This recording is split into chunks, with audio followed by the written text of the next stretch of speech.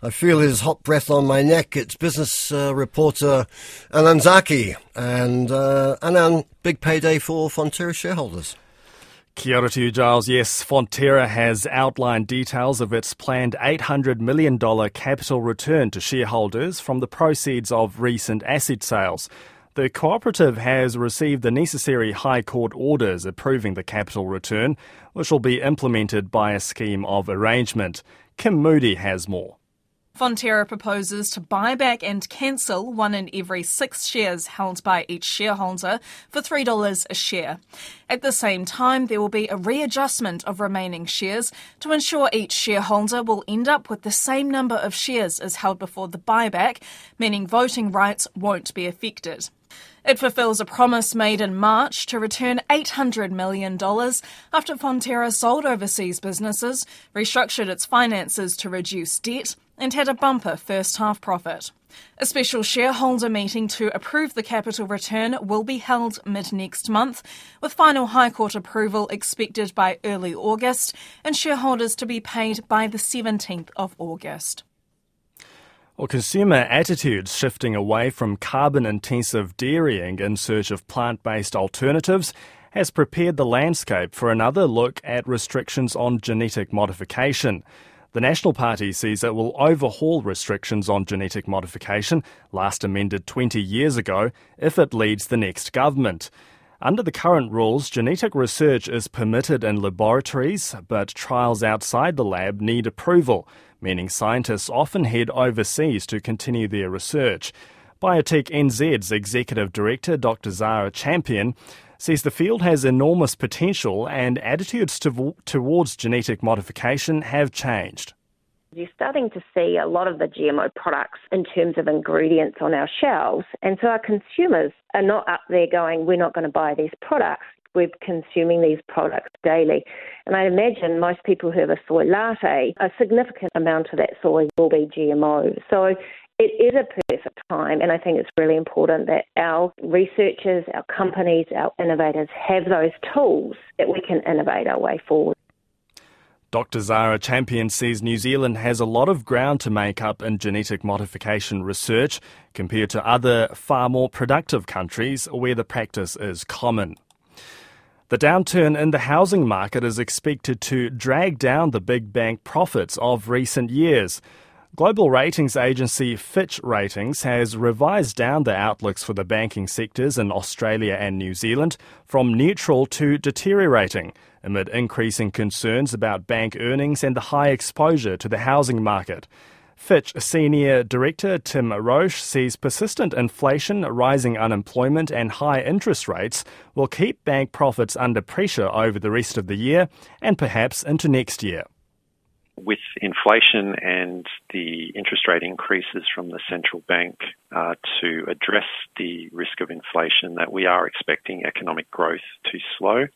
It's manageable, but it will result in things like weaker asset quality, for example, and then we do expect that to flow through to profitability for banks. So we're saying it will get weaker, but in a way that is manageable for the banking system. Tim Roche says the outlook for 2024 is still uncertain, but Fitch expects banks will be able to absorb a weaker operating environment within their current ratings levels.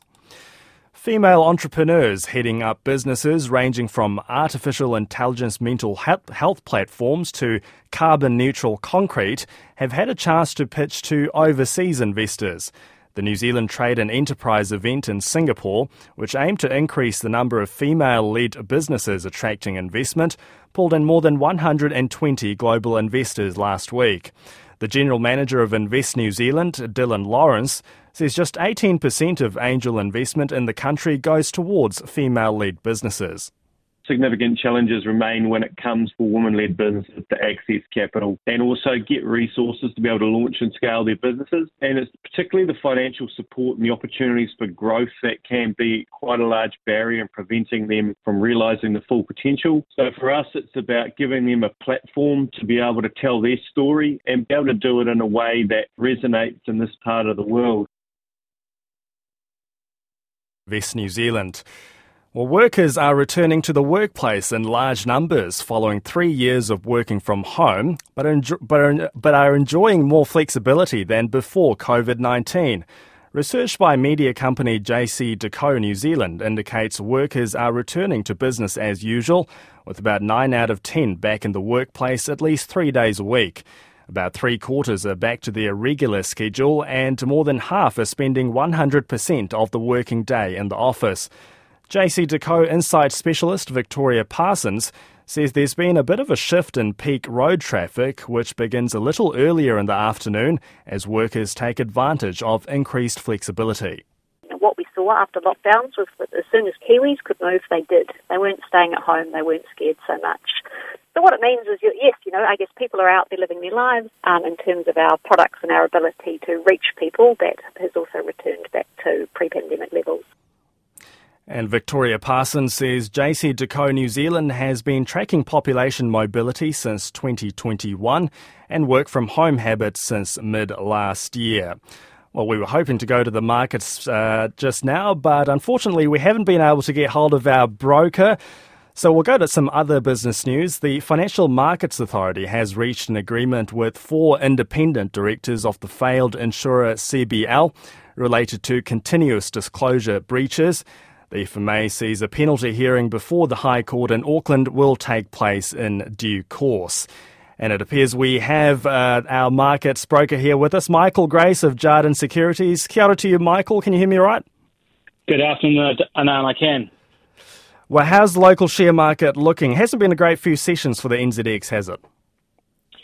No, well, the market has opened the week a little softer on what is also a correspondingly quiet news day.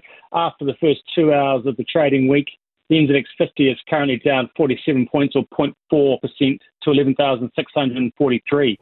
Of today's movers, Serco tops the leaderboard at present, up 4.6% to $3.62. Port of Tauranga is up 1.8% to $6.23. And Arvida Group is up 1.6% to $1.24. Conversely, Freightways on the other end is down 1.7% to $8.60. Tourism Holdings is down 2.1% to $3.72. And Hallenstein is down 2.2% to $5.90. Well, Australia is closed for King's birthday, so can we just have a quick whip around with the New Zealand dollar, interest rates, oil and gold? Sure. The Kiwi strength is mixed today, weaker against the Australian dollar and the pound, but it's currently buying 61.27 US cents, 90.82 Australian cents, 48.70 British pence, 57 euro cents, 85.4 Japanese yen, and 4.36 Chinese yuan. And interest rates, oil and gold. 90-day bank bill is at 5.72%. Brent crude is at 74.42 a barrel, and gold is at $1,959 US an ounce.